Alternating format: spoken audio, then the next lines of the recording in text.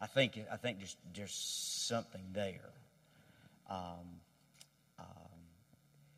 These battles have been going on for centuries. This hasn't just started. This has been going on a long time. I do know this Hamas and the other group.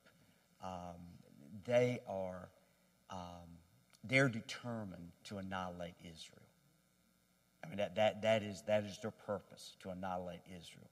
Look, they want the land, and they want to drive the Israelis out of that land.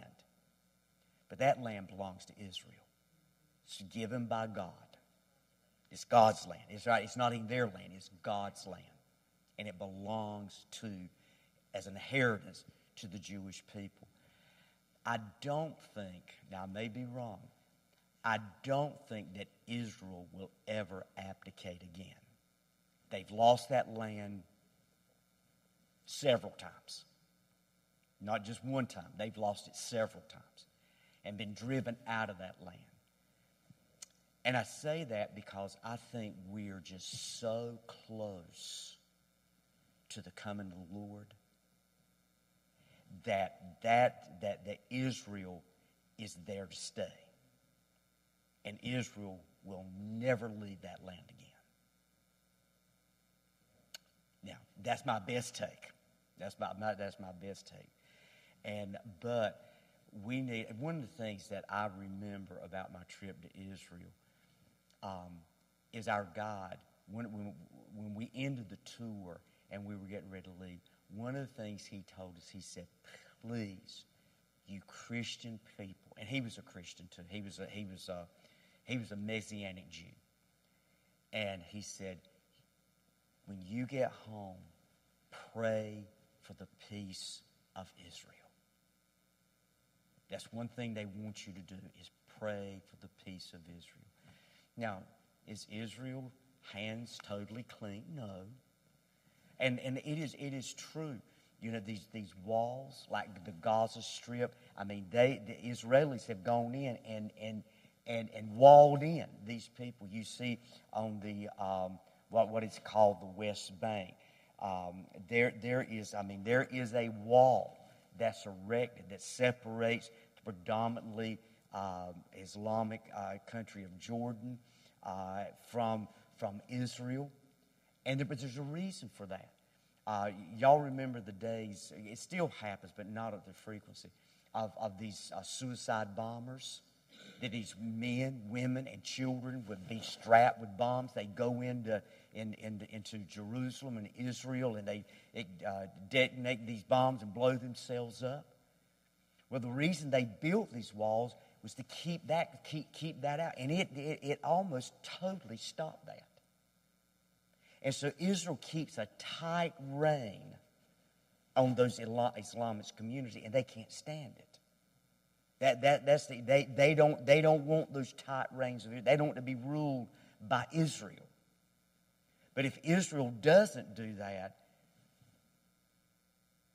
you have what we got right now. And I don't know how. It's beyond me. Israelis' intelligence failed somewhere. For them to plan this kind of attack this long and nobody find out about it from the Israeli regime. That's just so hard to fathom. So then that gives me pause. Okay, what's that all about? I don't know. I don't know. I don't have all the answers to it. But I just know we need to pray for the peace of Israel because that affects all of us. And you know, in this country, you've got radicalized Islamic extremists. In your universities, college, and Congress, and who think that what has happened, Israel deserves it, and they have no remorse over it. It reminds me what we're looking at. It really does remind me of the Old Testament. You know, when God gave instructions to Israel to go in and annihilate, destroy. You know, from our, that seems so unbelievable. But that's exactly what these extremist groups want to do. They want to annihilate. And if Israel doesn't stand up to it, that's exactly what they will do. And I've said, this is on the record, and I don't mean to be incompassionate or even ignorant, which I am ignorant about a lot of things. But, you know, those hostages that were taken is sad. And if I had a child or a loved one, I want everything to be done to try to get them out of it. But in my opinion, Butts' opinion, who it doesn't mean a spit in the wind. But in my opinion, Israel has no business negotiating hostage release. Or America either. Yeah. But you cannot dicker with the devil. You can't do it. And I think what they ought to do, now this is my opinion. I think what they ought to do, they ought to say to the Gaza Strip, okay, you got 24 hours. We're going to give you more time than you gave these people. It didn't take you 24 hours to take all these hostages. We're going to give you 24 hours. And if you don't release every one of them, then we are going to wipe you out. So you make a choice. There's not going to be any negotiations. Not going to be any negotiations for release. You either let them go, or we're going to flatten you right here. And Israel has the capability of doing it. They can do it. Now I know that seems incompassionate. It seems unchristian. But I'm telling you, we're dealing with demonic forces here. And I know you can't fight the devil with flesh and blood, but you have to fight with whatever warfare you got. Okay, that's my take. That's it. What it's worth, it may not be worth nothing, and I may be totally wrong. But anyway, that's what it's worth. So in our prayers, let's remember homecoming. Let's remember Israel and all of that, and really those innocent people that are caught in the middle on both sides, not just the Israelites, but the Muslim people as well. There's innocent people that are not extremists. They're not out there to annihilate anybody, and so we need to pray for both sides in all of this. Does anyone have a prayer need that you want to make mention of? Let's continue to pray for Mary Tyler. Yes. She's doing a lot better. Good. She's still weak. Yeah. Is she still in the hospital? No. Oh, she's home. Okay, very good. Amen. Continue praying for Nancy Kenneth's great-grandchild. Yes. Well, he's 8 months old, and they found a tumor on his kidney. It's not metastasized, but it's there, and they're going to remove a kidney, and then they're going to figure out what it is. Right. Where it's been, whatever it's. Mm-hmm. So they Yeah. That's young. Very young. Amen. Anyone else have a prayer need you want to make mention of tonight? Let's all join together in prayer. Heavenly Father, thank you, Lord.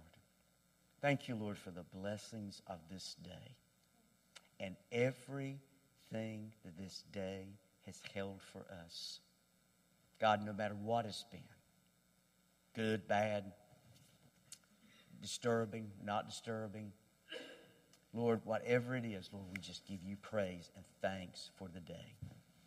And Father, Lord, as we come here together, as we pray together, as we seek you together, Lord, we first ask, Lord, for our upcoming homecoming celebration. Lord Jesus, I pray, God, that you will just bless us in this day.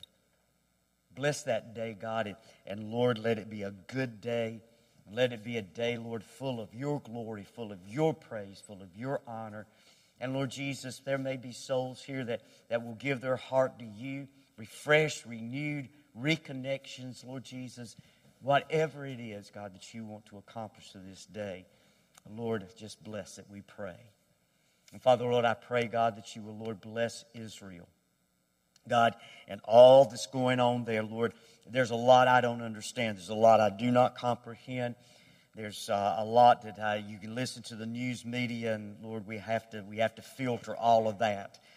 So God, I just pray, Lord, I pray for the peace of Israel. I pray, God, that you will help them, Lord, in this conflict and these extremist radicals that are, Lord, that are just bent on creating havoc, Lord, among your people. Lord Jesus, you love Israel. You love, Lord Jesus, you called Israel to be your own special people. Lord, not that we're not, but God, they were called from the beginning. And so, Father, I just pray, Lord, that you will just bless in this situation. Give wisdom, Lord, where wisdom is needed.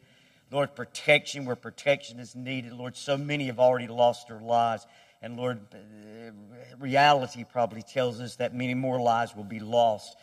But God, I pray, Lord, in this. I pray that not only for the peace of Israel, I pray for the victory of Israel. For God, when your people are victorious, Lord, we're all victorious. And so, God, we thank you for that. Lord Jesus, touch us tonight. Bless us tonight. Give us strength tonight. Give us aid tonight. Lord Jesus, bless everyone that has come together. And Lord, I pray that you will just put your hand of mercy and grace upon all of us. And Lord, we will sing your praises and give glory unto you. For you are the great and the almighty and the everlasting God. Lord, in your precious and your holy name, we ask it. Amen and amen. Amen. A couple of things. You already know this, but I'm just going to rehearse again about homecoming. Remember, invite. We're trying our best to have enough food. But also, remember, I haven't emphasized this like I should, but we're going to do a special homecoming offering. And that's going to go to help kind of replenish some of this money that we've had to spend out. We've had to spend a whole lot of money. The letter. Did everybody get a letter? Okay, so good. And you saw in the letter, we've spent over $100,000 in the last 5 years in improvements. There's still a whole lot more improvements that need to be done as well. So just sacrificially, think about what you can give and to give sacrificially to this offering. So whatever that is, sacrificial for you may be different from sacrificial for me, but give as liberally and give as graciously as you possibly can. Thank you. Janie, you're my pastor outer, and I forgot to. I got distracted.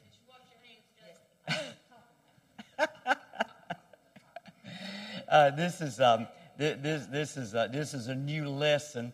We're talking about walking, living the Spirit-filled life, walking in the Spirit. And tonight, what we're going to be dealing with is developing the spirit or a spirit of forgiveness. Woo, that's a heavy subject. And you know what? I'm just distracted every way I turn tonight.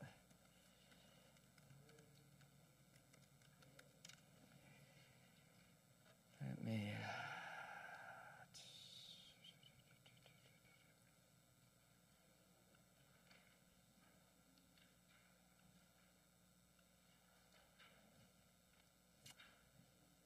There we go. Listen.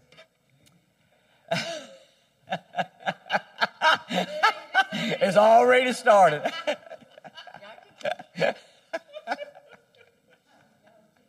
Oh, Lord have mercy.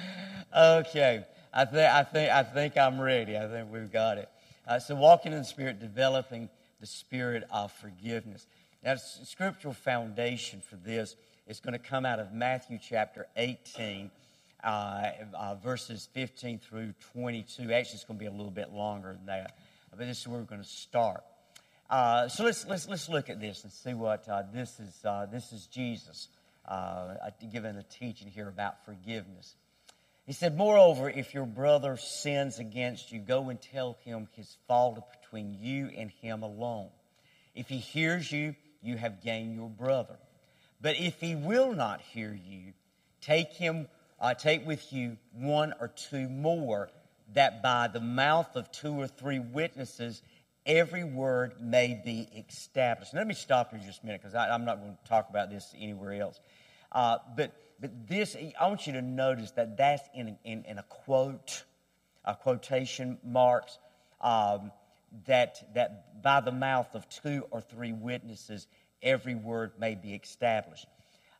In a sense of capital punishment or capital crimes, according to the old Mosaic law, that no one could be charged with a capital crime. That is a crime that's worthy of death. Murder was one of those. Rape was one of those. Adultery, my Lord, we'd wipe out about a quarter or maybe 3/4 of the of the population. We wouldn't have a overpopulation problem anymore. But anyway, according to the law, nobody could be accused of a crime like that without the witness of two or three. That arcs back. You remember when Jesus was brought into trial and they were having that really mock trial of Jesus, and they were trying to find some accusation against him. They were having a problem finding two or three credible witnesses so they could bring a capital charge against him, a death sentence against him. And finally, some ruthless guys who didn't care one way or the other finally come into agreement with a false story, false narrative, and accused him. So this was part of the law. There had to be two or three witnesses in order to accuse someone legitimately. He said, now, if he refuses to hear them, tell it to the church. This is the first time, I'm going to give you all these little things that you really don't care. It's trivia.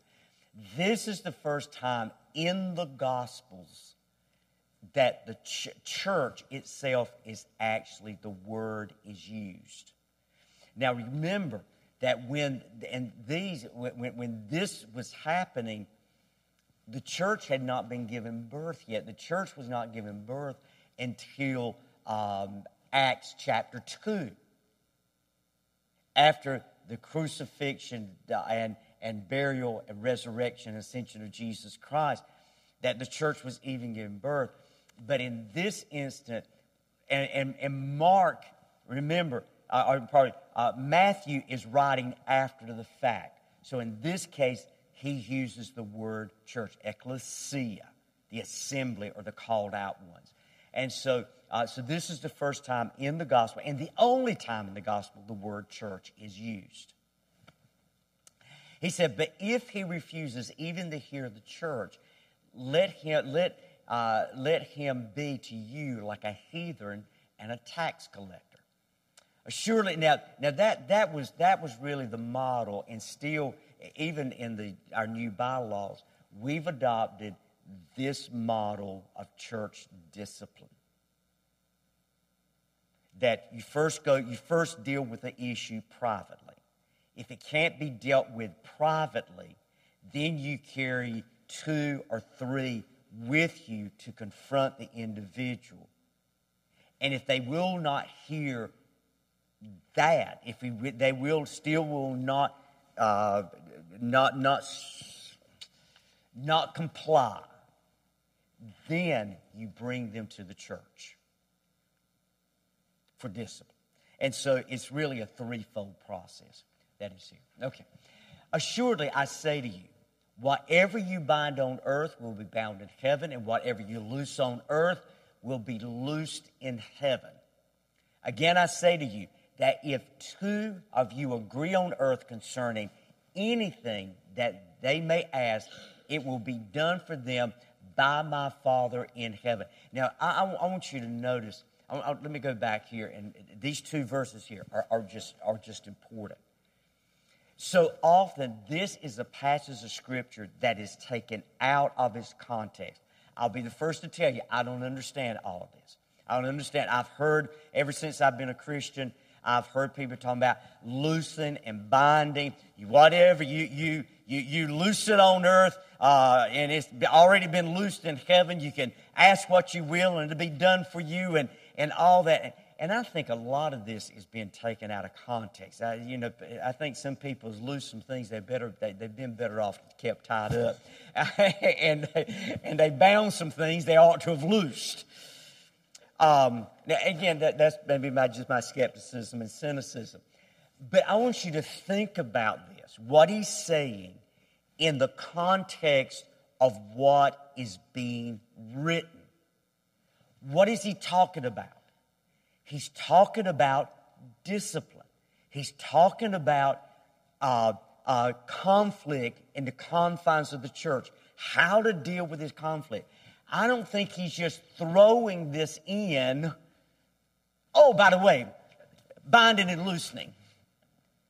I think it all ties together. There's something about this binding and loosening that has to go back to proper behavior in the confines of the church. I can't tell you all it means, but I don't think we ever need to lose sight of that, because that is so important. So again, if I say to you that if two of you agree on earth concerning anything that they ask, it will be done for them by the Father in heaven. Now, look, me and Cheryl, I'm just using it, we could come together and agree on anything in the world. But just because we agree on it, there's another element here that's important that I think is missed in all of this. Maybe we got it wrong. Have you ever thought about that? It's a possibility. It is a rare, but it may. That right. I just can't imagine it be a common occurrence. But we could get it wrong, and so therefore, just because we agree God's going to heal you. There's, and I don't think there's anything wrong with that.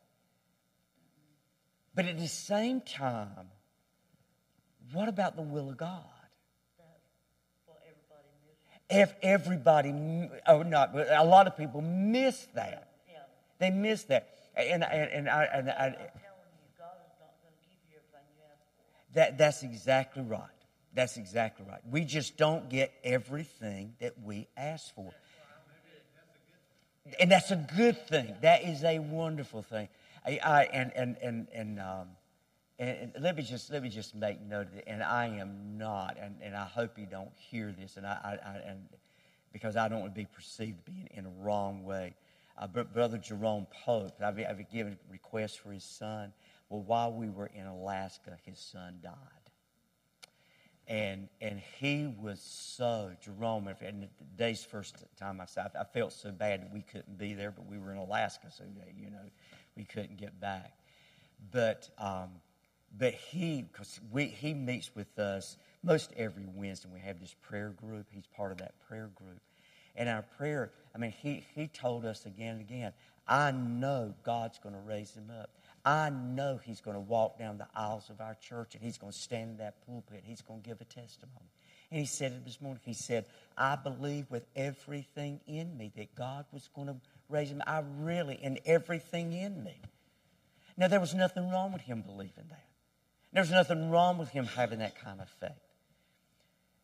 But I think, again, it demonstrates just because we say it doesn't always make it happen.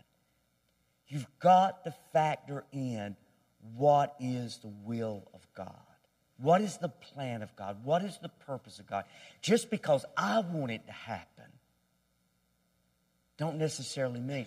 Now, I will say, to his credit, he's still got a wonderful attitude. He's not angry. He is not mad with God. He is not fighting God. He is not cursing God. So he has a great attitude about it.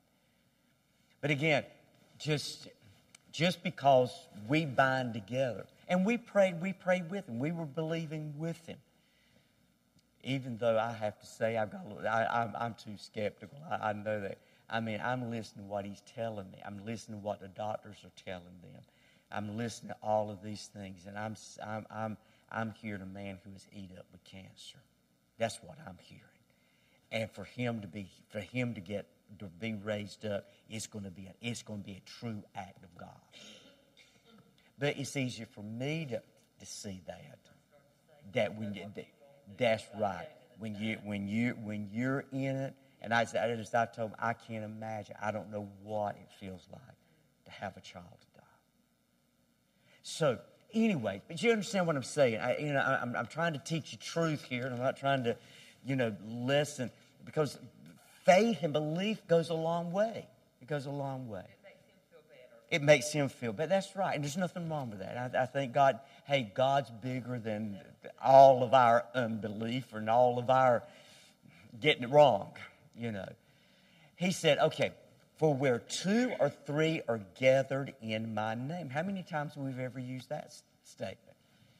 Are gathered in my name, I am there in the midst of them. Now, all of this about God in the presence of God and these 2 or 3 witnesses is all in this context of people getting along with one another. And you just need to keep that in mind. It's in this general context. Then Peter, now notice here. Now this is very familiar. Then Peter came to him and said, Lord, how often shall my brother sin against me and I forgive him? Up to 7 times? Now I'm not going to stop here for commentary. I got a little more we're going to deal with. And Jesus said to him, I do not say to you up to 7 times, but up to 70 times 7. Now, this brings to the first question. What is the single most important key to living the Christian life? Forgiveness. Forgiveness. You remember what Jesus, and I'm getting a little ahead of myself, but that's okay. You remember in the Lord's Prayer that Jesus taught us to pray? Forgive us our debts. That's sometimes the way it's translated. Or forgive us our sins, or forgive us our trespasses as we forgive those who sin against us or trespass against us. And then at the end of that, in one of the Gospels, I think it's Matthew, he adds an addendum to that. In essence, if you do not forgive your brother who has sinned against you, neither will my Father in heaven forgive you. That's how important forgiveness is. It's the foundation of our own spiritual houses. So forgiveness is an all-important element of the Christian life. That's exactly right. It's not admitting that whoever's wronged you is right. It's just simply say, you are not going to hold me hostage. That's what forgiveness says. That's right. Right. As long as I learn to forgive, then I am not held hostage by you. As long as I harbor it and have it, and it's hard. It is hard when somebody's been. It's hard. I don't have to tell you that's just hard. But it's essential. It's important. And I do think there's a lot of people in church who have never learned forgiveness. That's right. And I'm talking about an undesirable, a squatter that eats all your food, messes up everything, because they're always there antagonizing you. Good analogy. Not a thing. Not a thing. So, forgiveness. Now, the question, we've already seen it. What question did Peter ask that reflected his ignorance of true forgiveness? Now we go back. Lord, how often shall my brother sin against me and I forgive him? Up to 7 times. Now, in rabbinical teachings, the rabbis taught that you're supposed to forgive someone up to 3 times. I don't know what you do after that. But up to 3 times. That was a rabbinical law. Now, some people surmise that what Peter is doing, he is just about doubling what the law says. Not just 4 times, but how about 7 times? Forgive twice of what the law says we aren't to forgive. And so Peter's feeling pretty good about himself. You know, so he's really, in essence, the way you see this, way we look at this, is that Peter's not asking the Lord a question. He frames it as a question. He's making a statement. He's trying to demonstrate to the Lord, Lord, I get it. I understand. I got it this time, Lord. I understand what you mean. I understand this forgiveness thing, Lord. So he's feeling really full of himself. So, Lord, how many times should I forgive him? 7 times? But then Jesus busts his little bubble. So how did Jesus respond to Peter's question? We know that. In essence, he said, not 7 times, but 70 times 7.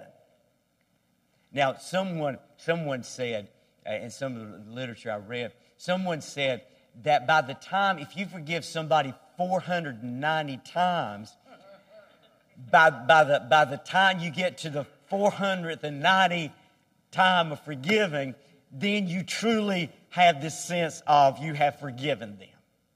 Now, I don't know if that's true. So I reduced it down to this one statement. One must learn to forgive repeatedly. It's not just often a just one-time deal. Sometimes, especially I think in the most horrendous cases, you have to say it again, I forgive you. I forgive you. And if you're offended again, I forgive you. Isn't that what Jesus did for us? Can you imagine if we approach forgiveness, or let me reverse that. If Jesus approached forgiveness the way we do. We do. That's right. We're doomed.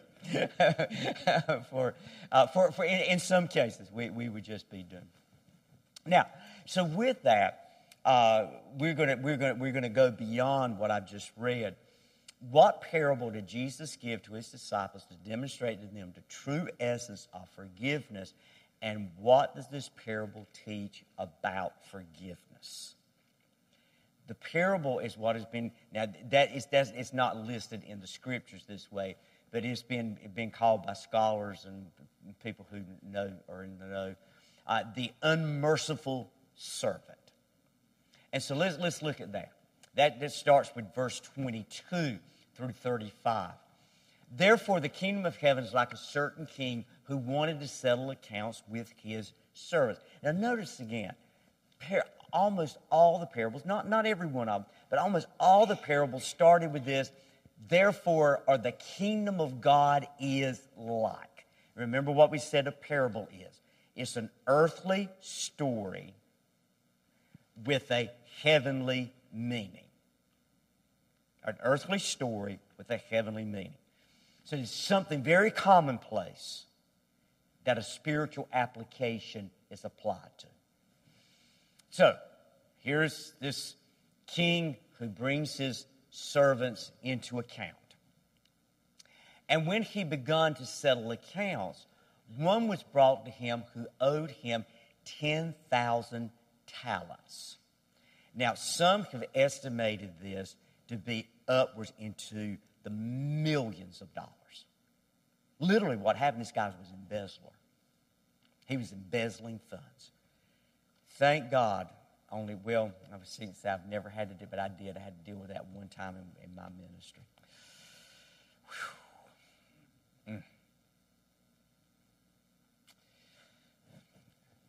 That is bad. Cynthia, keep your nose clean. It was not Cynthia. It was not. I trust Cynthia. But, she's a treasure. You got to look at her. But I hope I never have to deal with that again. That of taking money from the church. But I had to deal with it. So, but as he was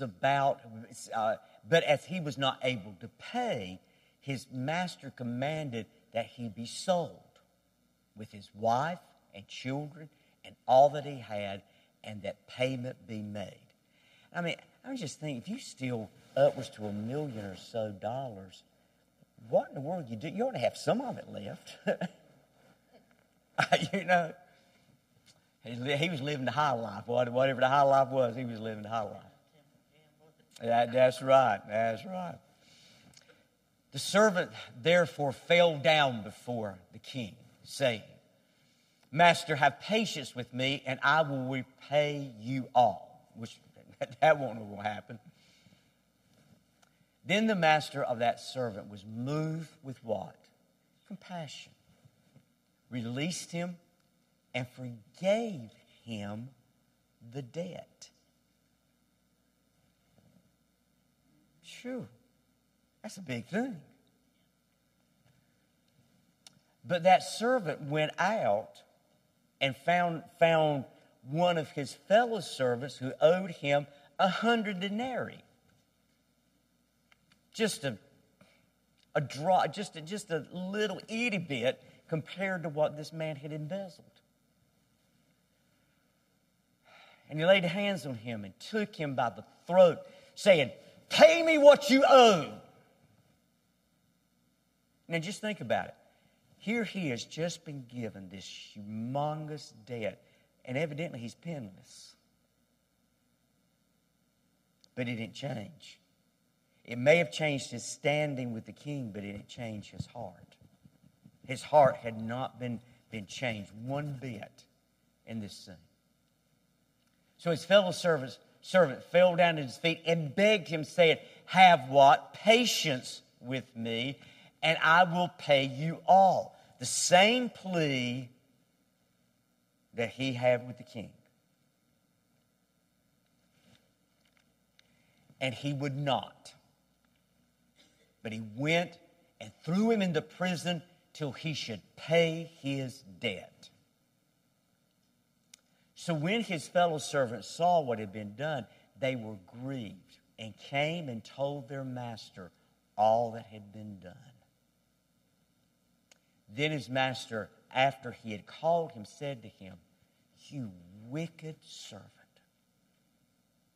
I forgave you all that debt because you begged me. Should you not also have had compassion on your fellow servant, just as I had pity on you? And his master was angry and delivered him to the torturers until he should pay all that was due him. I bet he started finding some stash somewhere. No, I don't know. Now, notice Jesus' commentary. This is Jesus' commentary on this parable. So my heavenly Father also will do to you, to each of you, from his heart will do to you if each of you from his heart does not forgive his brother his trespasses.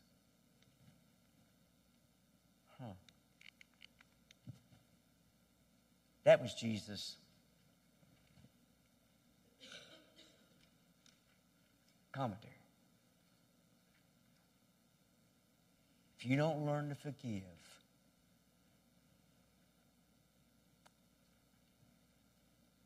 then you're going to get what you deserve. I know it's sobering. So, what relationships in a Christian's life are affected by the spirit of unforgiveness? There's a lot, but we're going to isolate it down all that's right. First of all, it affects one's relationship with God. You know, if you walk around with unforgiveness and hard feelings towards somebody, is God even going to listen to you when you pray? I don't think so. Now that is my assessment, but I don't think so. If you're harboring that kind of unforgiveness, I don't think so. Because, let me go ahead and say it. But what I found unforgiveness does for me, look, I've been guilty too. I've harbored things, and it's hard to let some things go. But what I've discovered, it just makes you bitter. It just makes you bitter. Bitter with God, bitter with your family, bitter with your friend. You're just bitter. It's bad. So it affects one's relationship with God. Matthew chapter 6.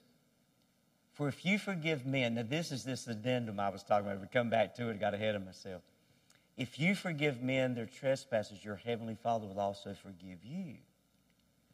But if you do not forgive men their trespasses, neither will your Father forgive your trespasses.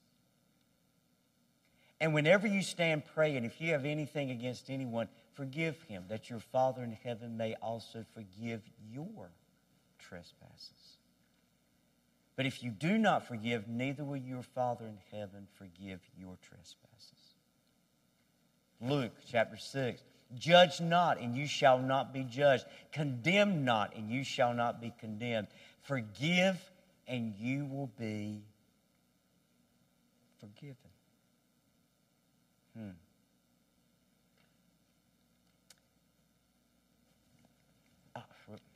And do not grieve the Holy Spirit of God, by whom you were sealed for the day of redemption. Let all bitterness, wrath, anger, clamor, and evil speaking be put away from you with all malice. And be kind to one another, tender-hearted, forgiving one another, even as God in Christ forgave you. I noticed that was in Gail's program, Gail Norton, her program for a funeral. That scripture was included in there. It also affects one's relationship with other Christians. So if it affects your relationship with God, it's going to affect your relationship with other people in the church family. Luke chapter 17. Take heed to yourselves. If your brother sins against you, rebuke him. Ooh. Now that's strong language, isn't it? If your brother sins against you. Now, rebuke him, that means call him into question. And if he repents, forgive him. And if he sins against you 7 times in a day, and 7 times in a day returns to you saying, I repent, you shall forgive him. Now, that's a tall order. After a while, I said, look now,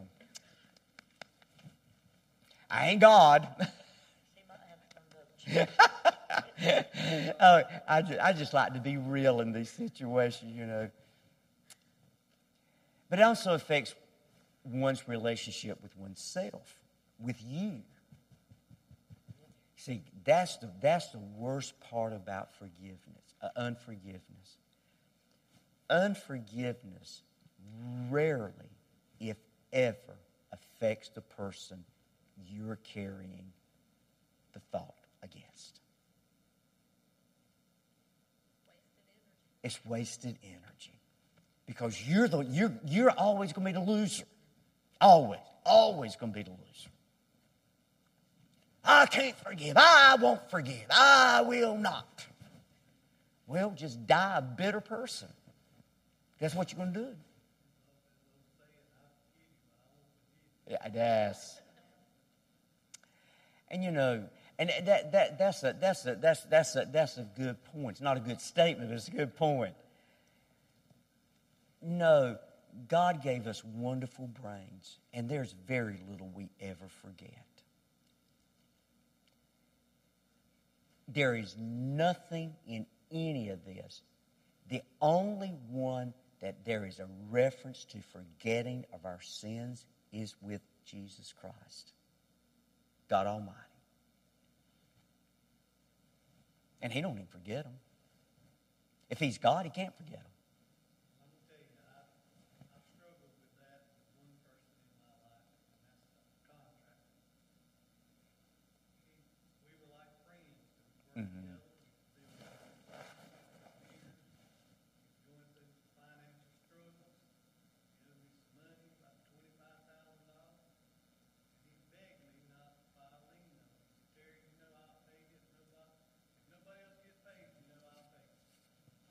And I told him, I said, look, I'm going to take you at your word. I trust you, bro. What did he do? I'll bankrupt you. Never Right. give me a dime. And, he just basically gave me his word. And it's been a tough thing Right. because it put me in a bad situation there Right. for a long time. Yeah. I always said, if I ever see him again, I don't know what I'm going to do. There for a while, do I stick the hand out or do I draw my fist back? But I always say, I'm forgiven. Right. And if I see him, I'll tell him, brother, I forgive you. That's right. And so it is hard. I really, really like that fella as a friend. Yeah, that's right. I do like that really well. And I feel your pain. I think probably all of us have had something different, but of that kind of thing that's been done to you. And I've found that you have to do what you feel like you have to do.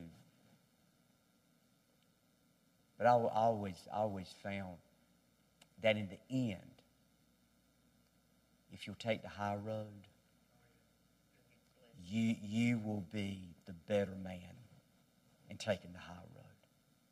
See, he's right back to the contractor work. Right. I always wondered, what am I going to do if I ever see him face to face? Like Right. I lose, I want to be close. Right. Right. I think I would just avoid. Well, but if you ever come face to face, stick your hand out.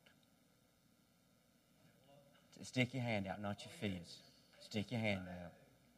And in that way, you taking the high road.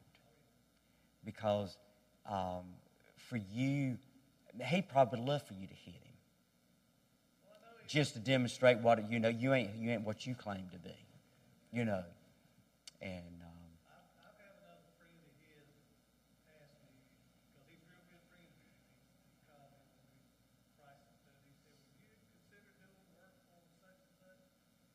I said, not hardly. I said, I will never do work for him. I said, I don't know how I'd act, but I think I would forgive him. right. Let him know that. Right. And not doing work for Him or work with Him or getting another business relationship with Him, that's not an issue of unforgiveness. It's just like somebody said, I'll forgive you, but I won't go on vacation with you.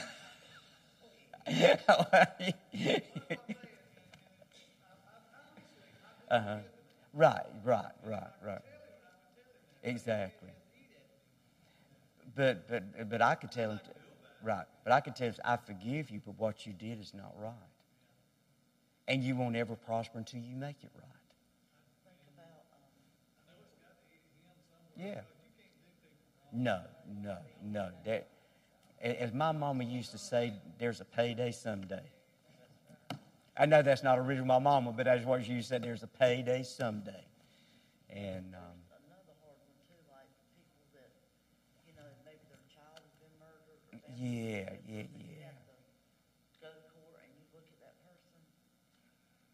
and And say, you gotta forgive them. Right, that's right. Because you can't, you just, it'll eat you alive. It'll literally eat you alive. That's right. That's a strong person. And, And I think, I can teach all this stuff, but when it comes down to it, I'm just like you. I struggle with it too. That's right.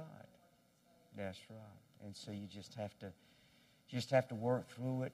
But I just always try to take the high road. You don't have to speak to me, but I'll speak to you.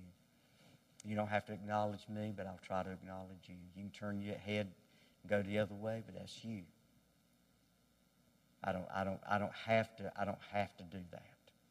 And so it take, God knows. I remember I dealt with someone and it was a hard thing.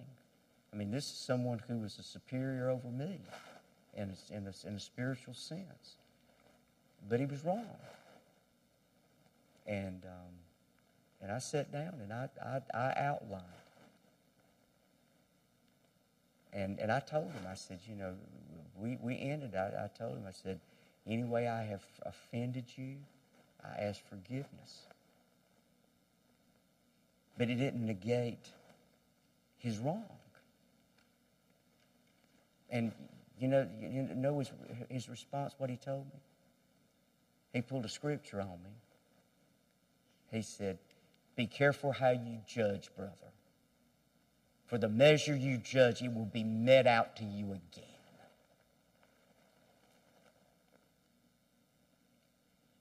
He owned up to nothing. He didn't admit any fault in any way. And I see him. I speak to him. And he's just waiting for me to grovel at his feet and tell him how wrong I was. But when you know you're right, you know you're right. And I wish the man no harm at all. None. And I'd help him on the side of the road. I'd give him the shirt off my back. That's what it took.